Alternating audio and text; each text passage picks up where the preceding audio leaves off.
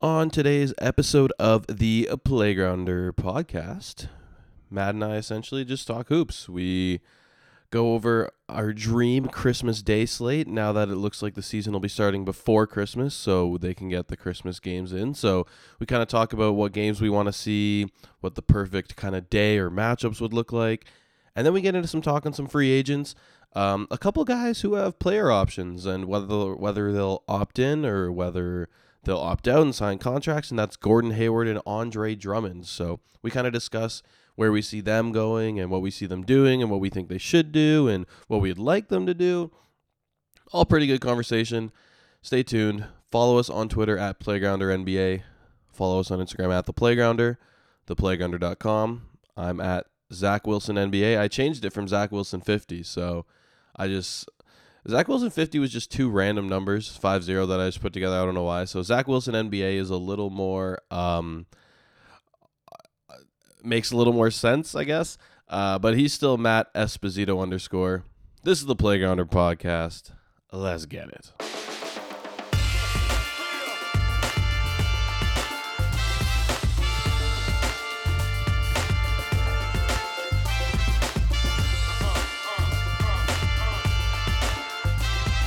Okay, so yesterday we got the news that the NBA is looking to return December 22nd, which would give us less than 2 months from the time we're recording this or the time you're listening to this to for the new season to start. Do you think, okay, first off, do you think that's like too quick of a turnaround? What do you think? Because there's a lot of opinions out there. Zach, I think we're doing too quick of a turnaround right now, me and you. Listen, I want to answer this question, but I also, okay, so for our listeners who, you know what, just a quick pat on the back. We're like slowly growing in listeners, and I think that's very cool. So we want to send our appreciation and gratitude. Zach was talking about how he had some like late night all you can eat sushi. Am I correct, Zach? No, so it was after a late night. We woke up at like 11 feeling super groggy, and we felt hungry at the time. But then as soon as we got there and we ordered and everything came, it was like, yeah, we're not this hungry. And well, okay. Have you ever been to all you can eat sushi? Yeah. And how they like charge you if you leave stuff left over? As they should. So we had quite a bit of stuff left over. Not like, I'm not talking like a table full, but it was a decent amount. But what I did, he went to the bathroom and I was like, I got this. I have a plan. So I walked up to the guy at the counter, didn't let them come to the table, and I was like, here, let me just pay for both while he's in the bathroom quick. So then they couldn't charge me the extra because they didn't see the table. Yeah. Okay, so here's my... Outsmarting the system. You're smart. Here's my strategy, just for all you guys listening. One day when the world opens back up and you guys go to a buffet, my friend Mike and I have this down pat. Like, we have a system. So if you do like all you can eat, if you go to a buffet, this is what you have to do, okay? First order of business, hey, you're there to have a good time. It's okay to take a lot of food, right? Just know that there's no judgment in a buffet. No one's ever being judged in a buffet. So that's rule number one. So don't judge yourself. Don't put too hard on yourself. Rule number two, I don't care how expensive it is, because some of them like upcharge. Buy a fizzy drink. Get a Sprite, get a ginger ale.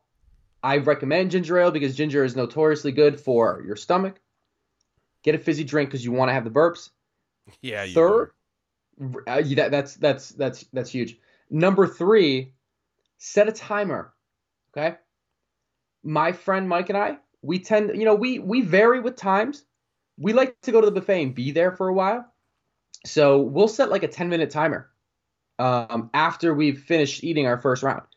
Let it sit. Let it bake, get a burp up, walk around, right? Text a buddy, say, hey, we're going to be at the buffet for the next 50 minutes. Come through, right? You don't want to rush it. So those are my 3 rules, and I'm happy that it's out there for the world right now. Okay, do you find that helps? Because I find there's like, I think depending on the day, those are like different things for me. If I wait, then obviously you let it sit and you're not like rushing it and feeling sick. But at the same time, if you let it sit too long, then you start to like feel how full you are. Because you know how people say, like, if you're trying to lose weight or whatever, eat slower because then you feel full with less food in. So that's the point, right? So it takes like 15 minutes for your brain to send the signal to your I was yeah for your body like to send a signal to your brain to tell you that you're full. Um, that's the point. You don't want to go buck wild in the buffet. After your first meal, you want to reassess and say, listen, this is what I can do next according to my stomach. And then you keep reassessing. So that way you don't look like an idiot and you maximize your mealtime happiness. Yeah. I oh wow, I need to clear out my throat. I'm gonna have crazy voice cracks. Yeah, I have crazy voice cracks this entire episode. Are you ready for this segue? I got a segue for us. What, are you going back to the Christmas Day games, or not back to the start? Well, you're gonna ruin the segue. Hey Zach, you can apply this rule to Christmas Day. If you're eating a big Christmas feast and you're also watching basketball, maybe just get a different meal in between quarters and reassess how full you are, how hungry you are. You didn't even need to segue back, because all you did was take my original question, interrupt it, and then try to act like you segued back. Yeah, okay, so why don't you finish your original question? Well, I was just because we've seen so many different people say their opinion on it. Do you think it's too quick of a turnaround from one season to the next? Is it shorter than most? Because I feel like it's decently standard, maybe a bit shorter. So let's go through this, right? Be? So it's kind of weird because for about what I want to say for about 8 teams in the league, it's a really long offseason because they didn't play longest ever. And that we know that they've had like their scrimmages and stuff like that, but I don't think it's the same, right? So it's a very, very long offseason for like 8 teams. For another handful of teams, they had that gap in March until play resumed. When did play resume? Like July? Yeah, I can't even remember at this point. I think it was July. It was sometime in the summer.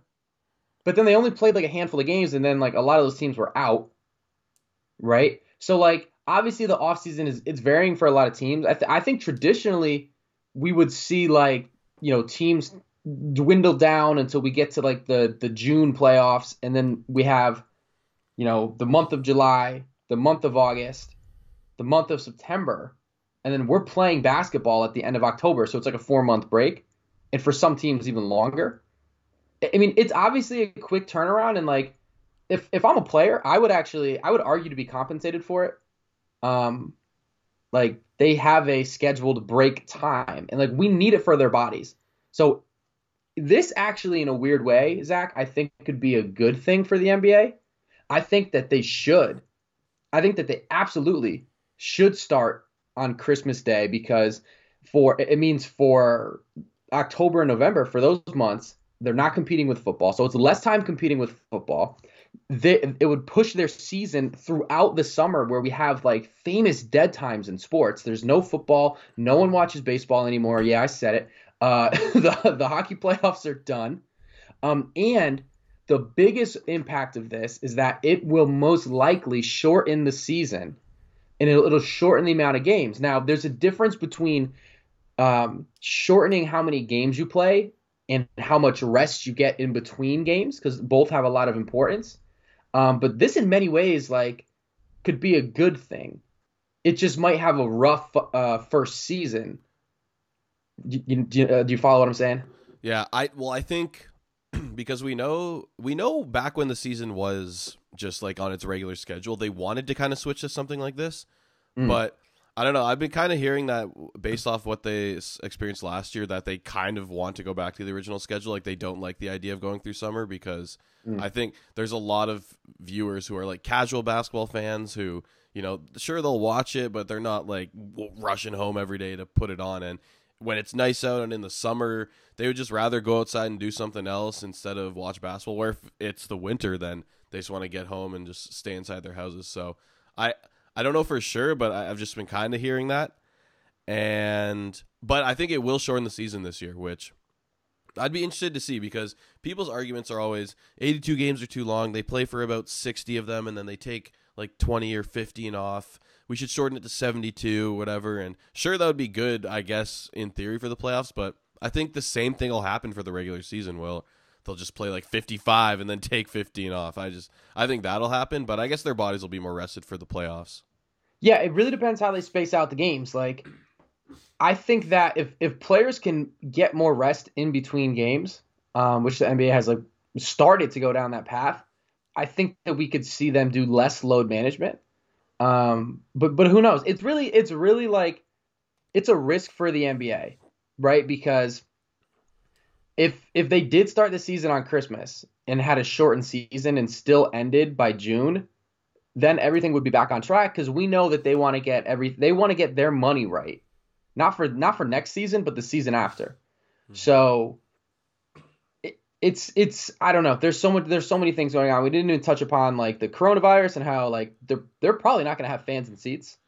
Yeah, I never want to hear those words again. Like when this thing's over, if I ever hear the word social distance or COVID or coronavirus, I'm gonna punch the person in the face who says it. If someone says COVID, I'm gonna throw a temper tantrum like a 9-year-old. Like, I'm gonna hold my breath. To me, it's social distance. If I ever hear that again, for some reason, that phrase just irks me. I don't know why. It's the way the words flow together. Like I just. Well, it's been highly politicized. Like. Which it shouldn't be. It should, we should hear that term and be like, oh yeah, let's keep our space in between people. But it's been really politicized. But yeah, I mean, I don't know. I'm really really interested to see their finalized plans because they're also talking about like a play-in tournament, which I think is awesome. It would be the same 8-9 thing that we saw, yeah. And I thought that they were thinking about one that to begin the season, right? I think they've had talks of like mid-season tournaments and that kind of stuff, but I don't think that'll happen. I think because they need to find an incentive for teams to play and compete in that because right now there's no reason why a team would compete in a mid-season tournament unless you have to make the rewards some sort of playoff seeding, like some sort of increase in playoff seeding. That's the only way you can make teams compete. Yeah, it's really hard because you can't do. Like a lot of fans are calling for like, hey, if they do a midseason tournament, you should be able to like get another draft pick or get a salary cap exception. And like, what is the incentive for players? Like the players don't care about that.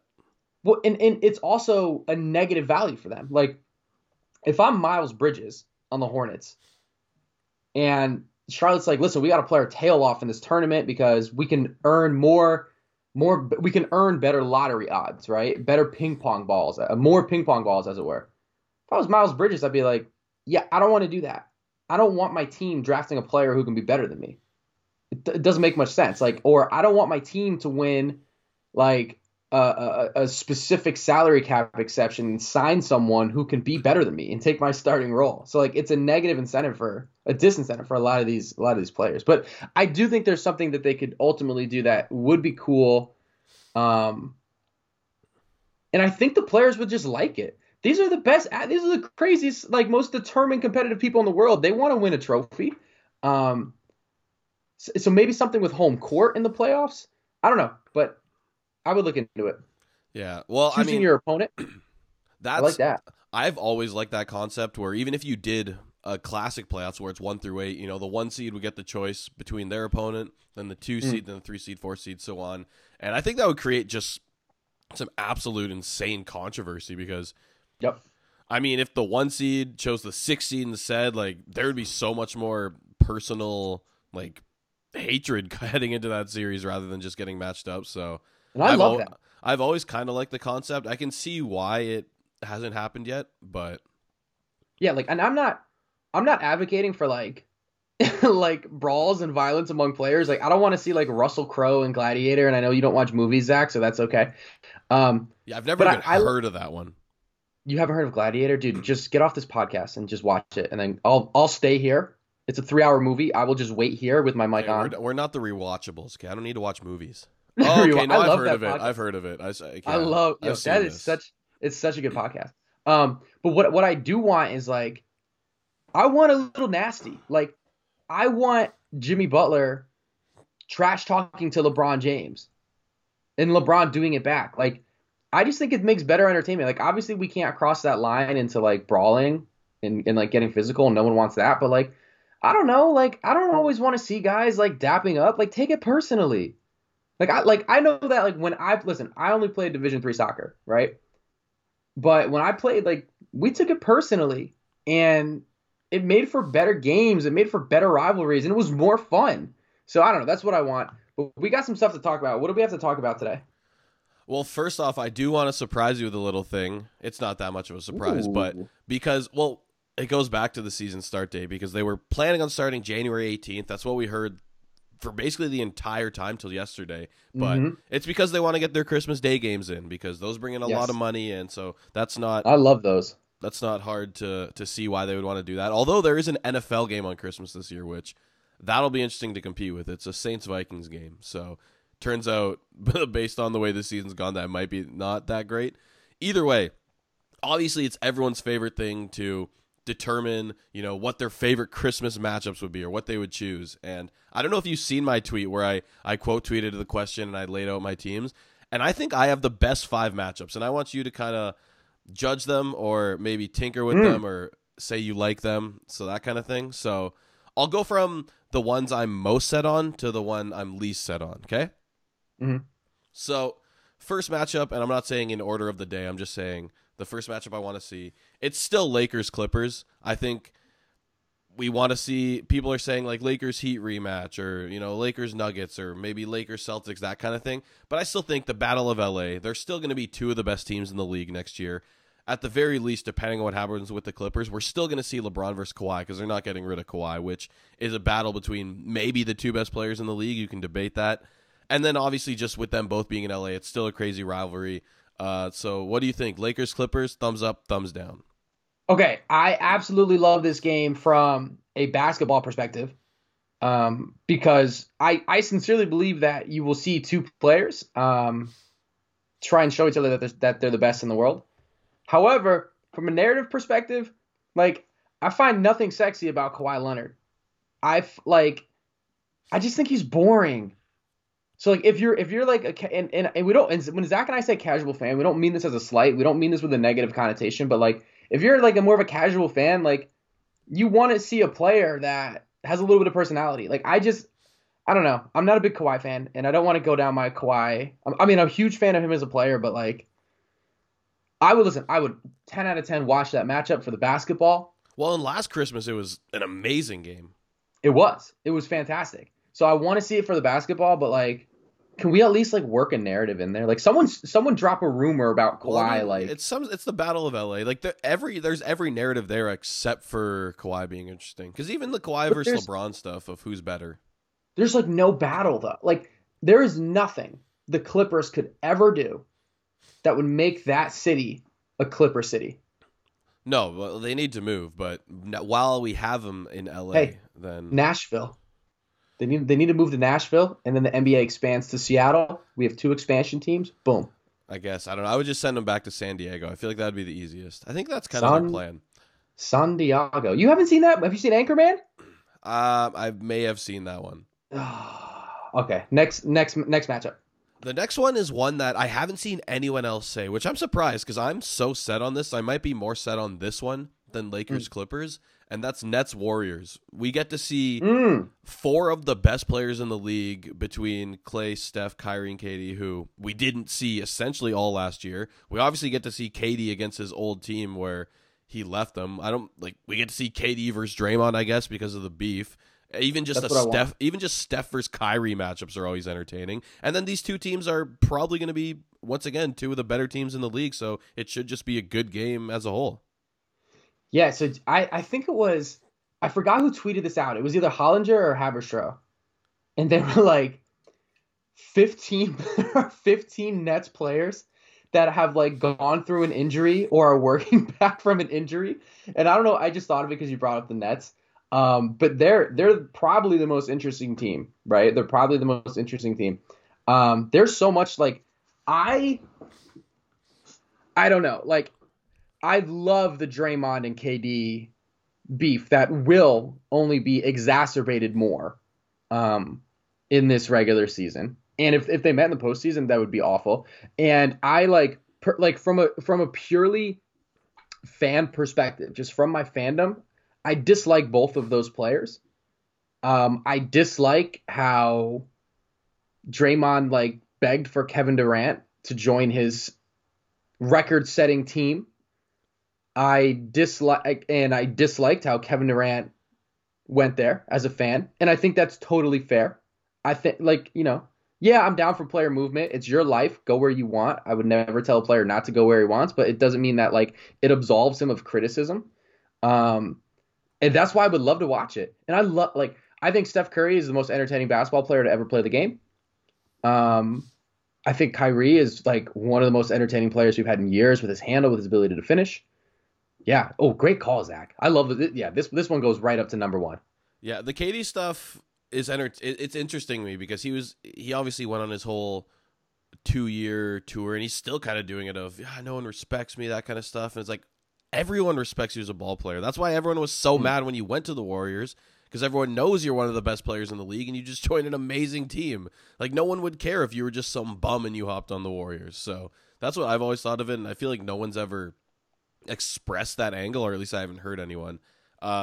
Either way, at number 3 matchup that I most want to see, I'm debating, like 3 and 4 are kind of a tie, but I'm going to stick with Bucks Heat for number 3. We obviously get a rematch of what we saw in the playoffs where the Heat upset the Bucks. We get to see a matchup with Giannis and a team that looks like they really want to pursue him next year. I mean, just a chance to see, once again, a team that went to the finals last year and then the team who was the best throughout the whole regular season. And then depending on what Milwaukee does this offseason, and I assume we're going to get into that later, I mean, either way, whether they stay pat or they end up trading some pieces to make a new team, they're going to be a really good team again. So, yeah, I think there's quite a few narratives here to watch as well. I like that because so obviously the Heat are, like, just from like a perspective of teams, right? Like teammates, camaraderie, chemistry. They are the most beautiful example of what chemistry can do for a team, even if that team doesn't have like the most elite players. However, I would be rooting for Milwaukee in this one, and here's why. First of all, I want to put some good juju, some good vibes out there. All right? I'm not going to give my political opinions. I just hope there's a lot of voter turnout in the great state of Wisconsin in this next election. I want so I'm putting some good vibes out there because the election's 10 days away. You know what I will say that I guess I'm happy about? I don't know. I think this will probably be like the biggest voter turnout in like U.S. history, it seems. Could be. Yeah, there's been some projections that like I think last year, because I mean a lot of people fought to, for the right to vote, and people need to be using that. What's crazy is this could be the highest voter turnout we've had, and there will still be tons of voter suppression and people who aren't allowed to vote. But either way, so Wisconsin, I want good things for you, so I'm putting out some good vibes. I also want I like when Giannis has more chances to fully, without question, undoubtedly cement himself as a player who can be that, closing superstar. And I want to see if he takes it personally. And I want to see if he adapts his game, whether he stays aggressive toward the ends of games, or if he says, you know what, I'm 7 feet tall. Like maybe I can just like be a role man and impact games the way Bam Adebayo does, like when he closes games. So I'm into that. I like that matchup. Right now, I would go the Brooklyn Nets, the Brooklyn Warriors game, then this matchup, and then the battle for LA. But you'd still you'd take all 3 of these on Christmas Day. Oh hell There's yeah! not one of them. Okay, dude, you could have like the St. Louis Spirit versus like the Buffalo Braves. Like I would watch any game. I would watch 2 high school teams on Christmas Day.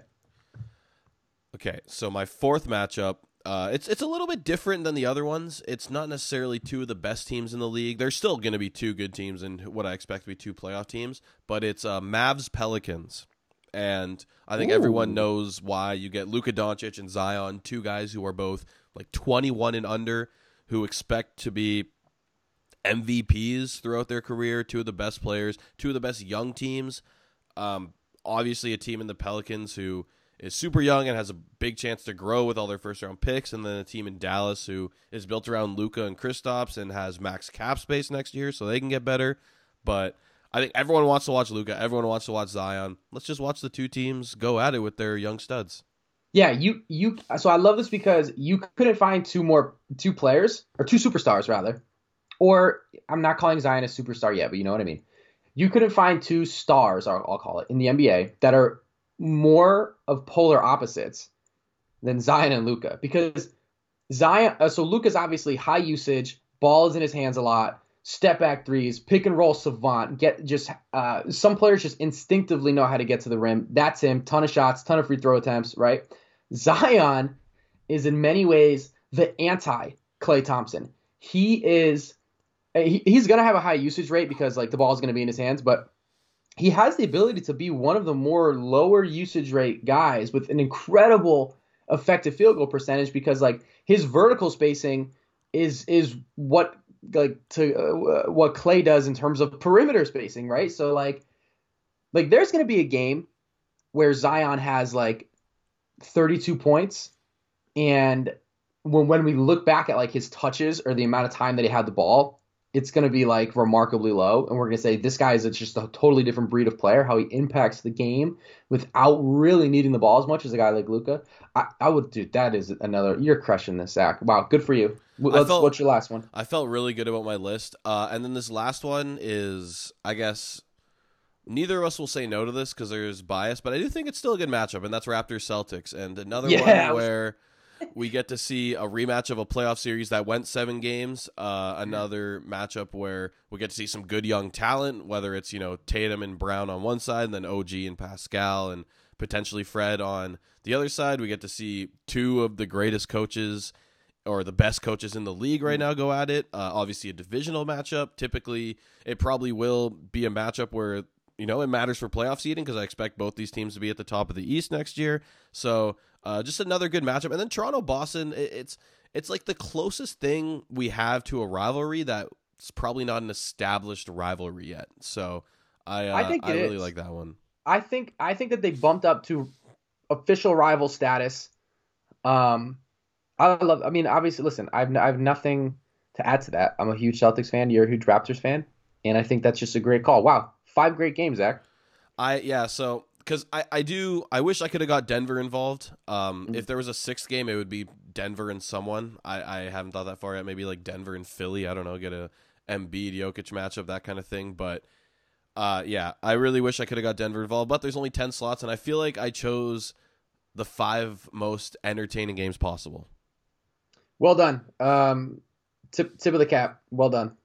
Anyways, I think you had some Gordon Hayward stuff you wanted to touch on. So from Zach Lowe's pod, because we all love Zach Lowe. He's one of the smartest, one of the best in the bid. So he was talking something about Gordon Hayward not accepting his option, and I know you being a Boston fan probably intrigued you a bit. So why don't you what do you have to say about that?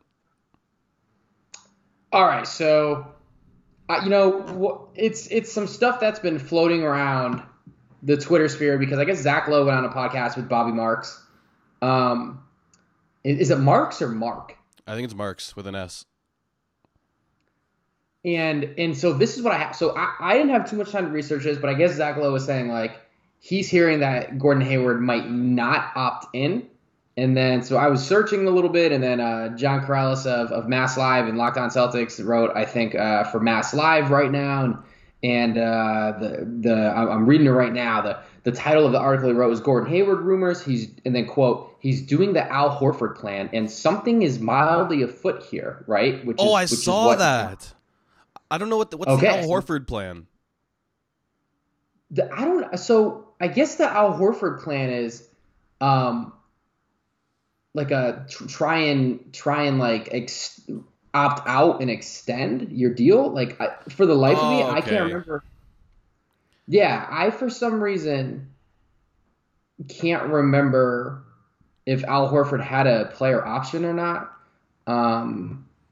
But either way, like we know that Al Horford wanted to test the market and just like get the most money that he could, and they're suggesting that Gordon Hayward might want to do that, right? And so I think we just recently on another podcast talked about how, if Gordon Hayward opts into his I think it's like a $32 million deal, it's not really going to be $32 million, just the way the league works.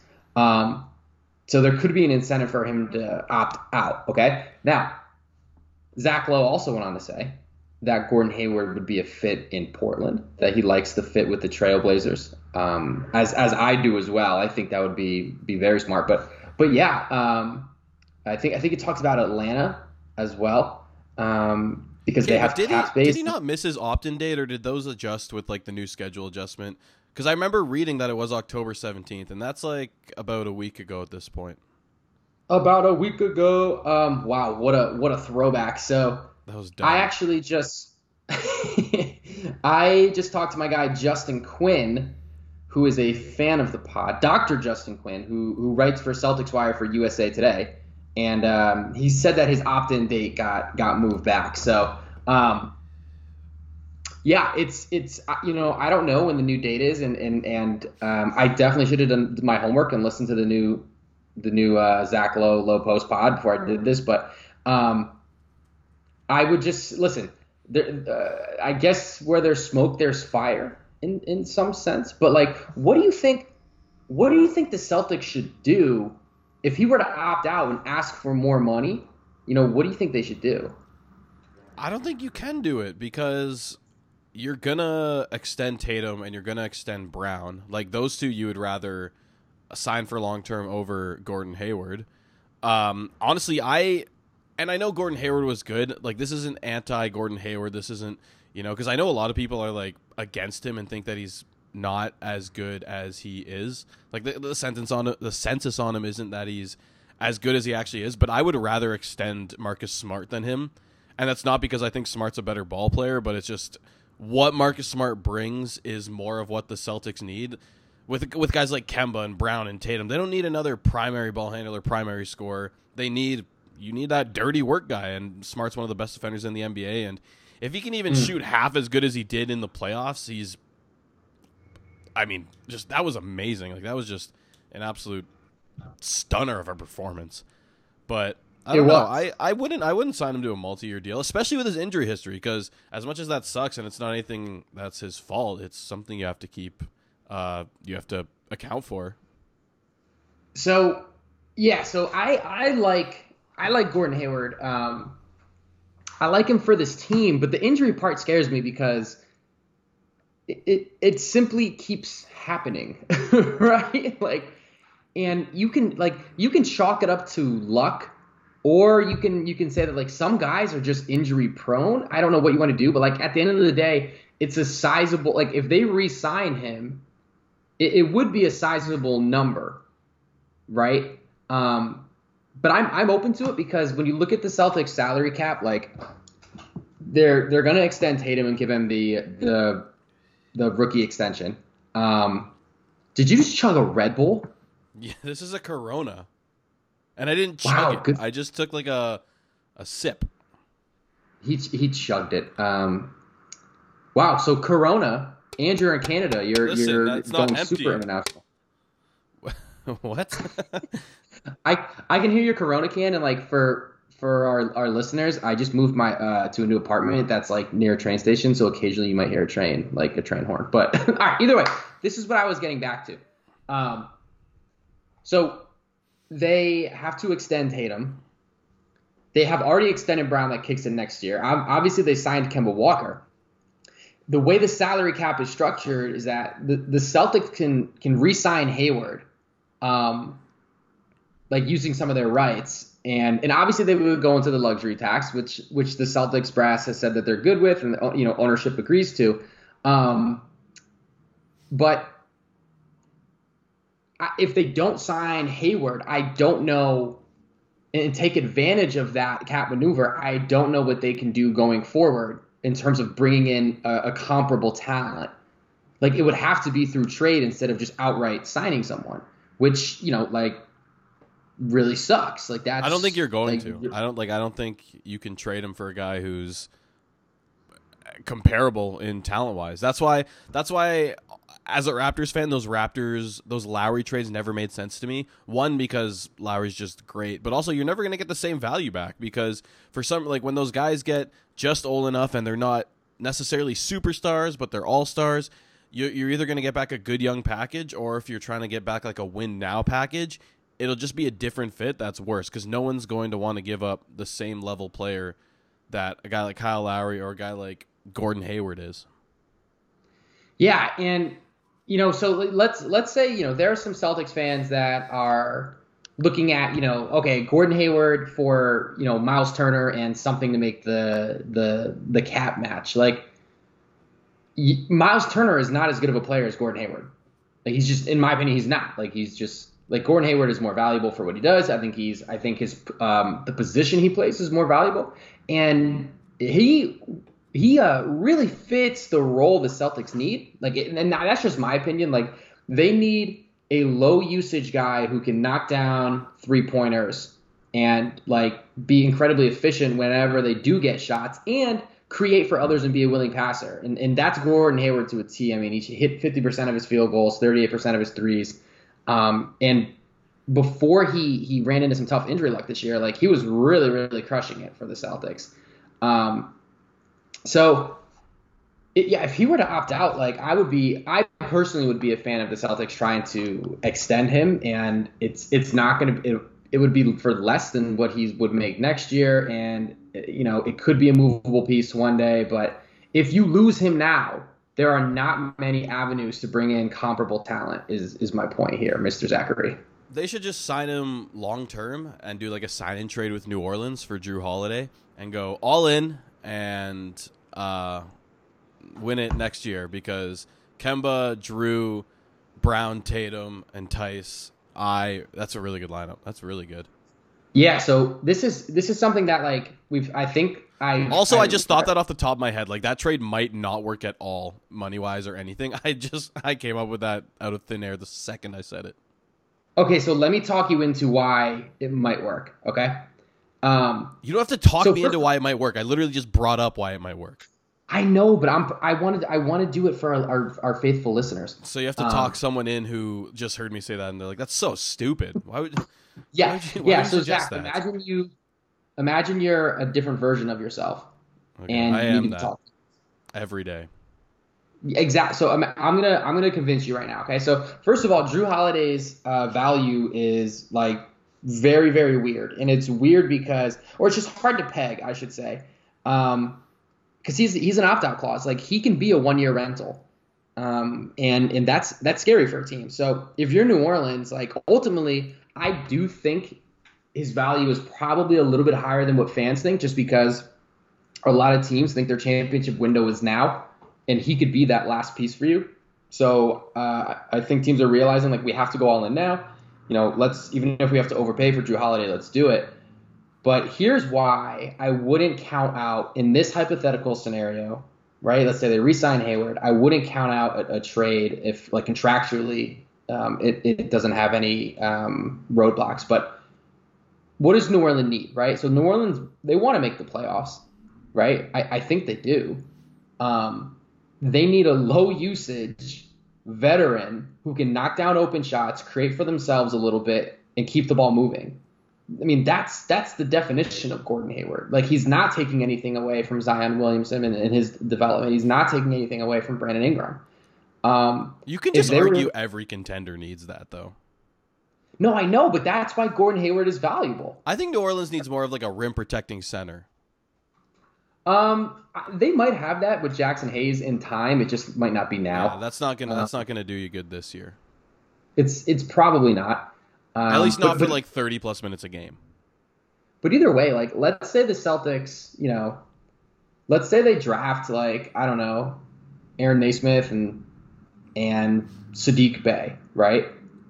Like if they were to package maybe like Sadiq Bey, Gordon Hayward, and like a future pick for Aaron Holiday, I don't know. Like that's a pretty attractive offer. I like it. At the end of the day, I guess my overall point is like he is actually gonna. If they re-sign him, not only is it worth it because it's harder to get in other talent otherwise, but it could be a movable contract in the future.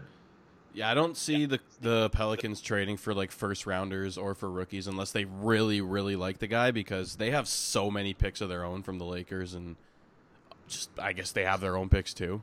So I don't think they would trade for young talent unless they really, really like the guy, and they couldn't get him at their pick. Hey, Gordon Hayward, man. Who knows? Who knows what'll happen? It's just something to monitor. What other team? Let's say Hayward opts out. What other teams do you think is a good fit for him? I think he could really fit anywhere. I don't know. I haven't thought this big into it because this whole time I've thought that he was opting in. So it would take me some more time to really think into it. But I don't know. Maybe like a team like Atlanta, I guess, who has cap space. Like it has to be a team with cap space and a team that isn't like wanting to preserve it. I think he would fit well in Miami, but Miami's not going to sign him long term because we know what their plans are with Giannis. And I don't know, maybe a team like Charlotte or the Knicks would throw money at him. I'm sure the Knicks probably would.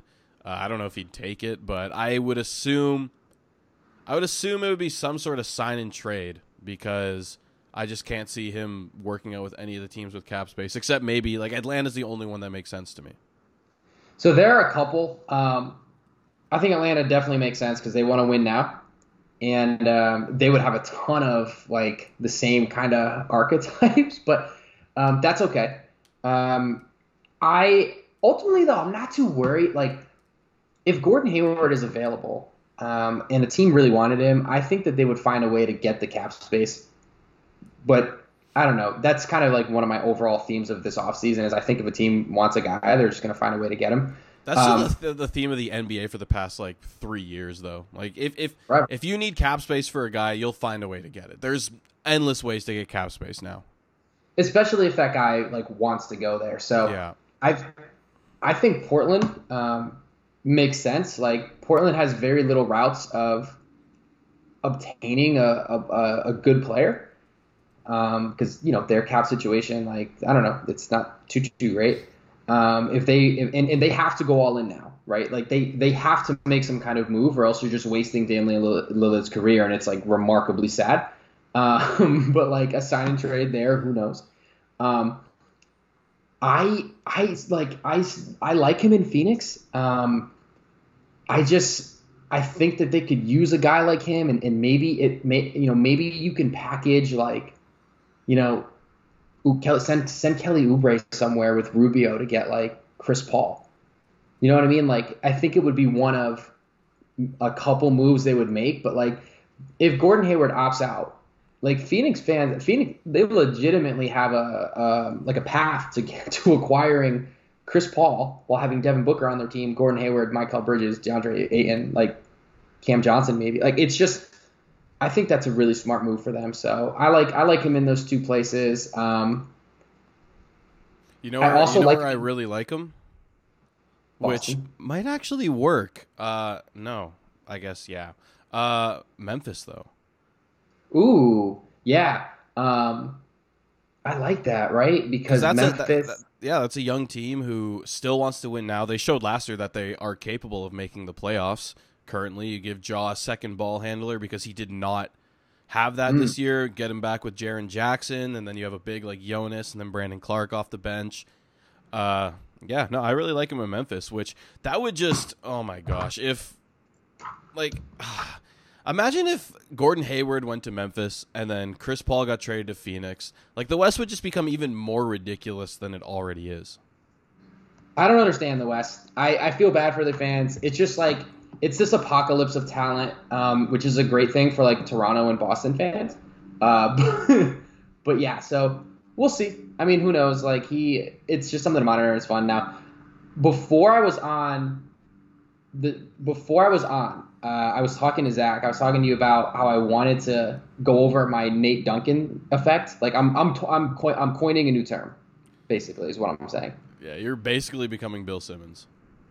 Yeah, I'm Bill Simmons light. No, but okay. So I was thinking about this today because I feel like I used to listen to Nate Duncan for like a couple years, and then one day I just like stopped. I think it was like 2017, 2018, and I just stopped, and I just couldn't take it anymore because I feel like they just if they're so quick to just dump on players. Like if you don't fit in the modern NBA, even in the slightest bit, they'll just be like, no, yeah, you're bad. Like you're a bad player. And I think one day they were talking about Derek Favors, and I was like, all right, Derek Favors is not a bad basketball player. Like, and I just got under my skin, and I stopped listening to them. So here's the Nate Duncan effect. Ready? Something happens on NBA Twitter whenever there's a player who doesn't look like they fit the modern NBA. Instead of like being a good basketball player, they just automatically become terrible to NBA fans. And I think that this is happening to Andre Drummond right now.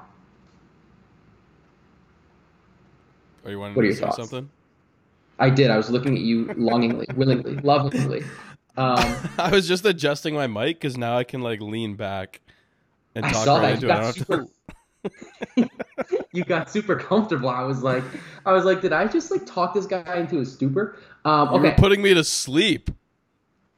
Okay, but I'm not. Let me go through, because this is going to segue into something else I wanted to talk to Zach about, and I know that he's going to say no, but I'm going to argue adamantly on the behalf of this next point. Okay, Andre Drummond. All right, a lot of people out there saying he sucks. First of all, Zach, do you think he sucks? No, I actually kind of like, I like him as a player. I wouldn't say really like, but I think he can be useful on a team. Hey, I like him as a player too, and it's not just because he's from Connecticut and went to my beloved UConn, because he was not good at UConn. So Andre Drummond is, just to remind people out there, I think there's this narrative about him that he's like a slow-footed, plodding big, and like that's just not true. I'm not saying he's one of. I mean, he's not. He doesn't have the lateral quickness of Bam Adebayo or Anthony Davis, but like he's not. Who's a big man that can't really move, Zach? Marc Gasol. Actually, Marc Gasol doesn't move too bad. Well, he's so smart. He uses his angles well. Let me try. Okay, wait. No. We have to think of someone. We have to think of someone better. Someone who just struggles to get down the court. I was going to say like Baines, but Baines is such a smart defender that I don't want to like besmirch his good name. What about Nurkic? Does Nurkic struggle to get up and down? It's not that it's not that he struggles to get up and down. He just like has no lateral quickness, like at all. I feel like I need to look through the league to find a player like this, like olden days Shaq, where you just up and down the court. Dude, Gortat.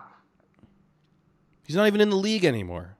I know, but it's a good Andre Drummond is not Marcin Gortat. Okay, he's Boban Marjanovic. Yeah, he's not that. he's not Boban. Like he has average foot speed. It's not great, and you certainly don't want him dragged out to the perimeter. But like it's not like dragging like Boban out to the perimeter. And at the end of the day, like he's 6'10" with a 7'6" wingspan, and like moves really well. Like go watch Andre Drummond on the fast break. He brings the ball up the court. So I guess my point is like he's more athletic than what people think, and here's ultimately like why I'm not. I don't want to say like I'm high on him as a player, but I think he needs a new situation. So I tweeted this today. Zach, have you been following my Twitter like obsessively or no? Did you like that? You like that sound?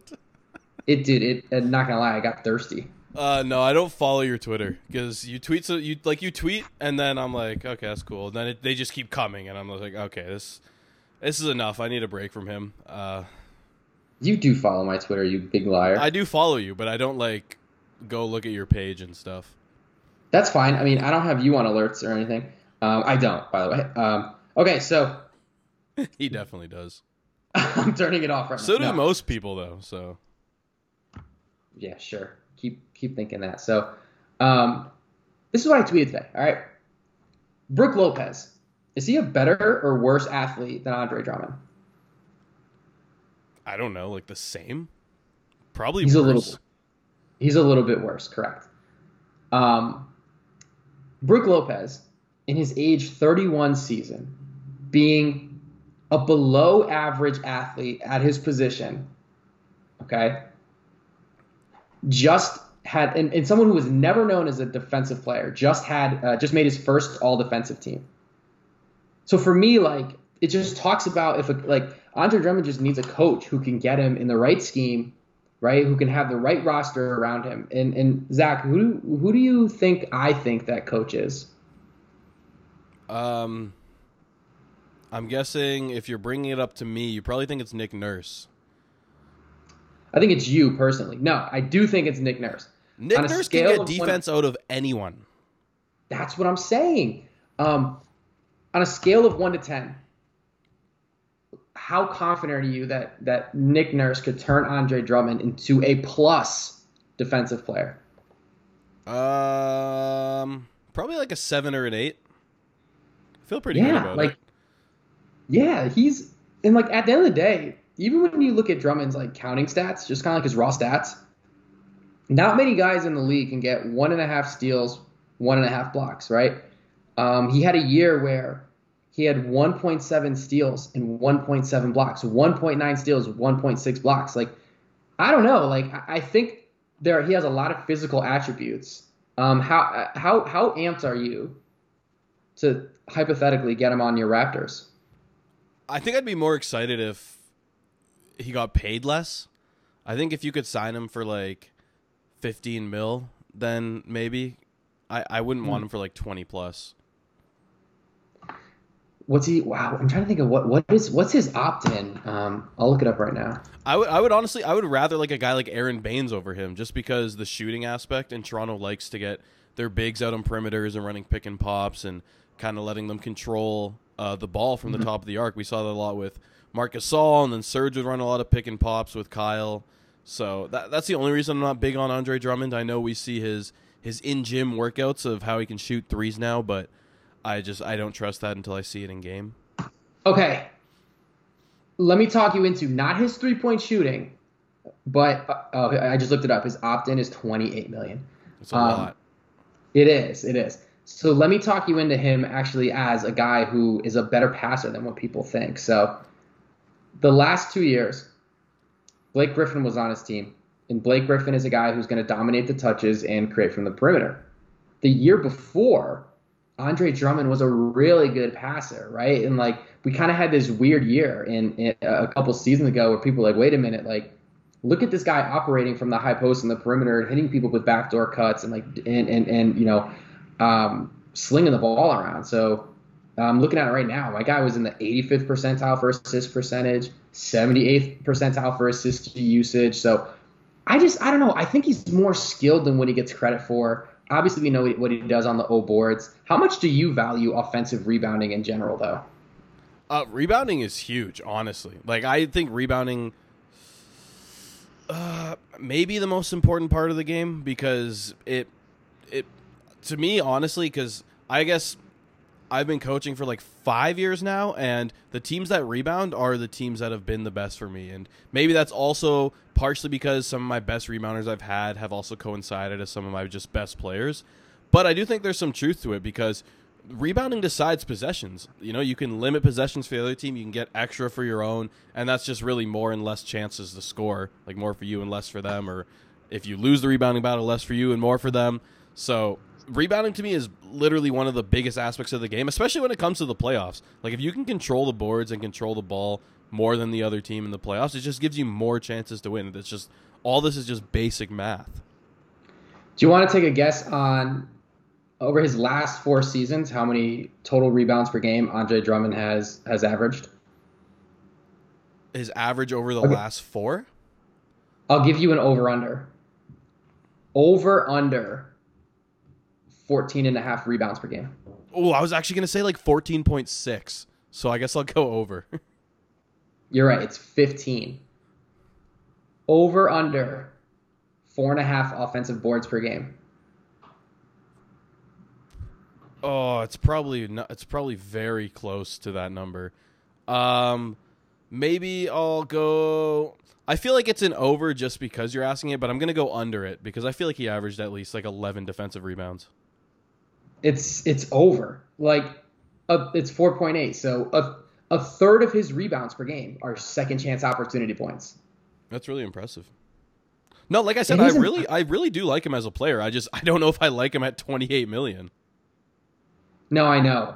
And this is kind of it's an interesting point of his career because if he opts in next year, he becomes a free agent, and I don't think he's going to make $28 million. I think he'll be at a lower contract, a lesser contract, and therefore his value will go up and his narrative will start to change. But what if he signs a big contract? Guys are just going to look at him funky, like he's not worth it. I don't know. Like, what do you project for Andre Drummond? And I know we're doing way too much Andre Drummond talk, but what do you project for Andre Drummond like the next 5-6 years of his career? Probably just a lot of the same. I don't know. Yeah, I mean, I don't know if I see him on a contender because I think teams who aren't contending and have cap space can talk themselves into paying him like 20 to 25 million, but contenders are never gonna save up 25 mil to be like, okay, now I can go get Andre Drummond. So unless he is willing to take less money, and that's not like, I know nothing about him. Maybe he totally is willing to take less money to be on a contender. I just know the majority of players would rather take the big contract. So I don't know if I see him on a contender unless it's for less money. I guess that's where I'm at. I don't know exactly where I see him because I don't know what his mindset is. Yeah, what's the conflict for him is that like he has probably 3 or 4 years left of like really good athleticism because he's 26 right now. Like peak athleticism, like Orlando Dwight Howard athleticism. Yeah, and like he's got freakish. Why'd you say yeah? This guy's not Orlando Dwight. No. Wait. What did you say? Hold on, I might have missed it. You just not listen. You just wait for like you to hear my voice stop talking and then you go. Wait, so you said he had? I might have just misheard you. I said he had peak Orlando Dwight athleticism. No, that's yeah, okay, no. So I screwed that up. No, so obviously he's not. Dwight's like a Hall of Famer, but still, my point is Drummond has like 3 or 4 years left of good athleticism, and a contender is not going to spend the money on him to get him. So like the team that could change his narrative in his career, those kind of teams aren't going to spend that kind of money on Andre Drummond. So like he might get to a team that can actually change his career when he's past his peak athleticism, and that's going to really suck for him. Because I'm kind of rooting for the guy now. Yeah, but he's still a big body. Like I could still see him being able to average like 10 to 12 rebounds a game and getting some putbacks. I think he needs to start operating in a pick and roll more and being more of a dive man than wanting to work in the low post. The low post. There we go. Good callback to Zach Lowe. Yeah, we circled back around.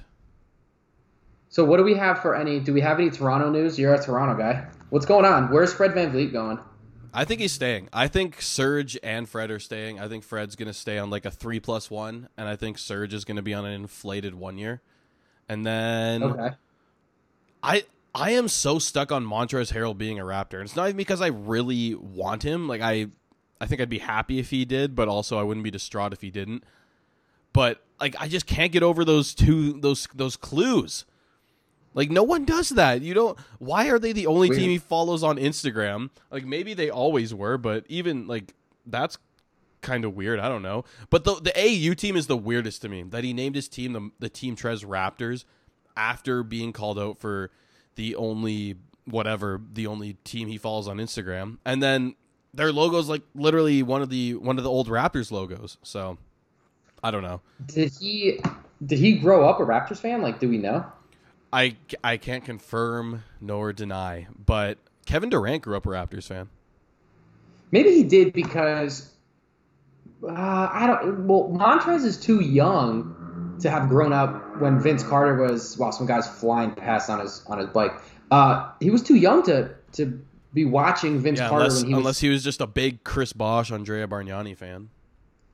He was a big Jamario Moon fan, I think. Who wasn't? Okay, one time I was playing, so I played ball all my years growing up, and this was when I was in grade 6 or something, and we were putting on a tournament, and our coach somehow got in contact with like Raptors like PR and that kind of stuff, and Jamario Moon was gonna come live announce the games, but last second I guess Sam Mitchell, who was the coach at the time, said no, and it got called off, so he didn't end up coming.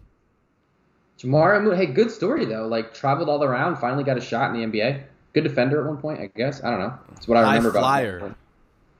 High flyer. So we have no more Toronto talk. We got no Toronto rumors. Have you seen their new uniforms? No, are they sick?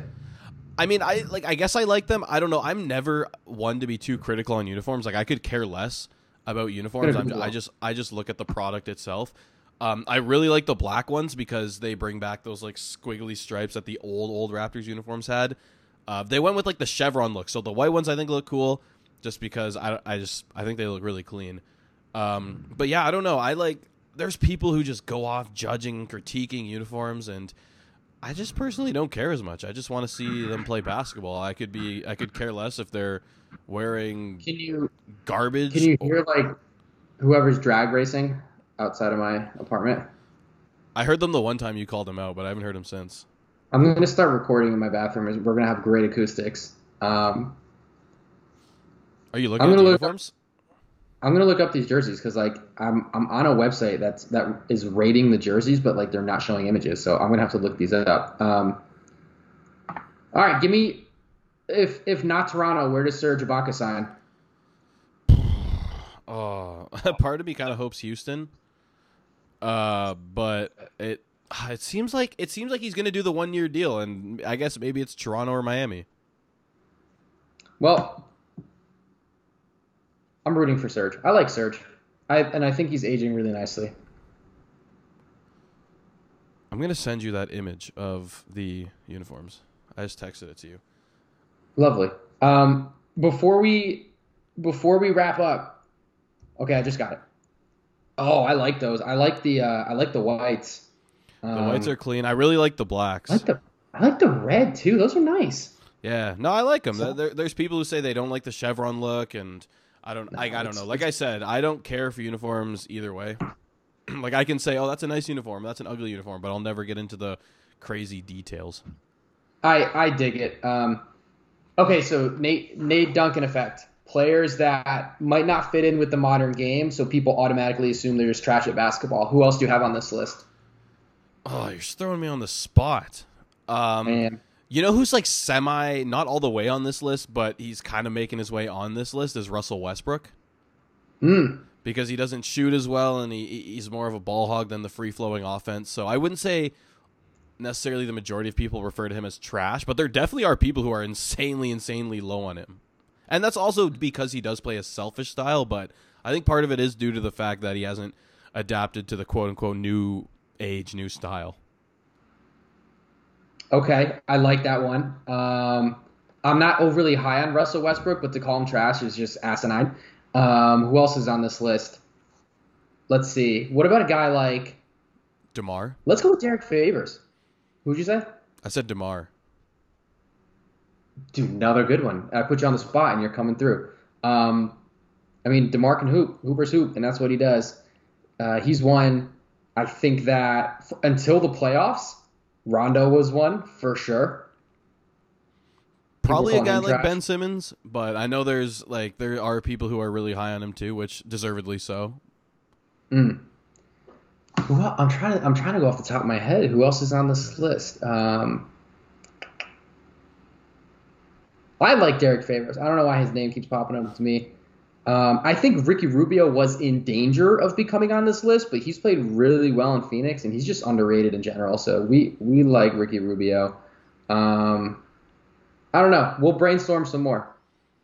We will. We'll next episode we'll come up with some more. Well, maybe we'll do a draft. No, we probably won't. That's too subjective. I think Steph Curry fits on this list, and here's why. Here's why Draymond fits on this list. All right. Fun episode, man. Fun episode. Yeah, it wasn't too bad. We were cracking some cold ones. I was leaning back in my chair. I have to urinate so bad. Oh, go do it. Go wrap up and go do it. All right. We're signing off. The deuces up to everyone. And see you next time on the Playground Podcast. We stayed up till the morning, talking till the first light of dawn.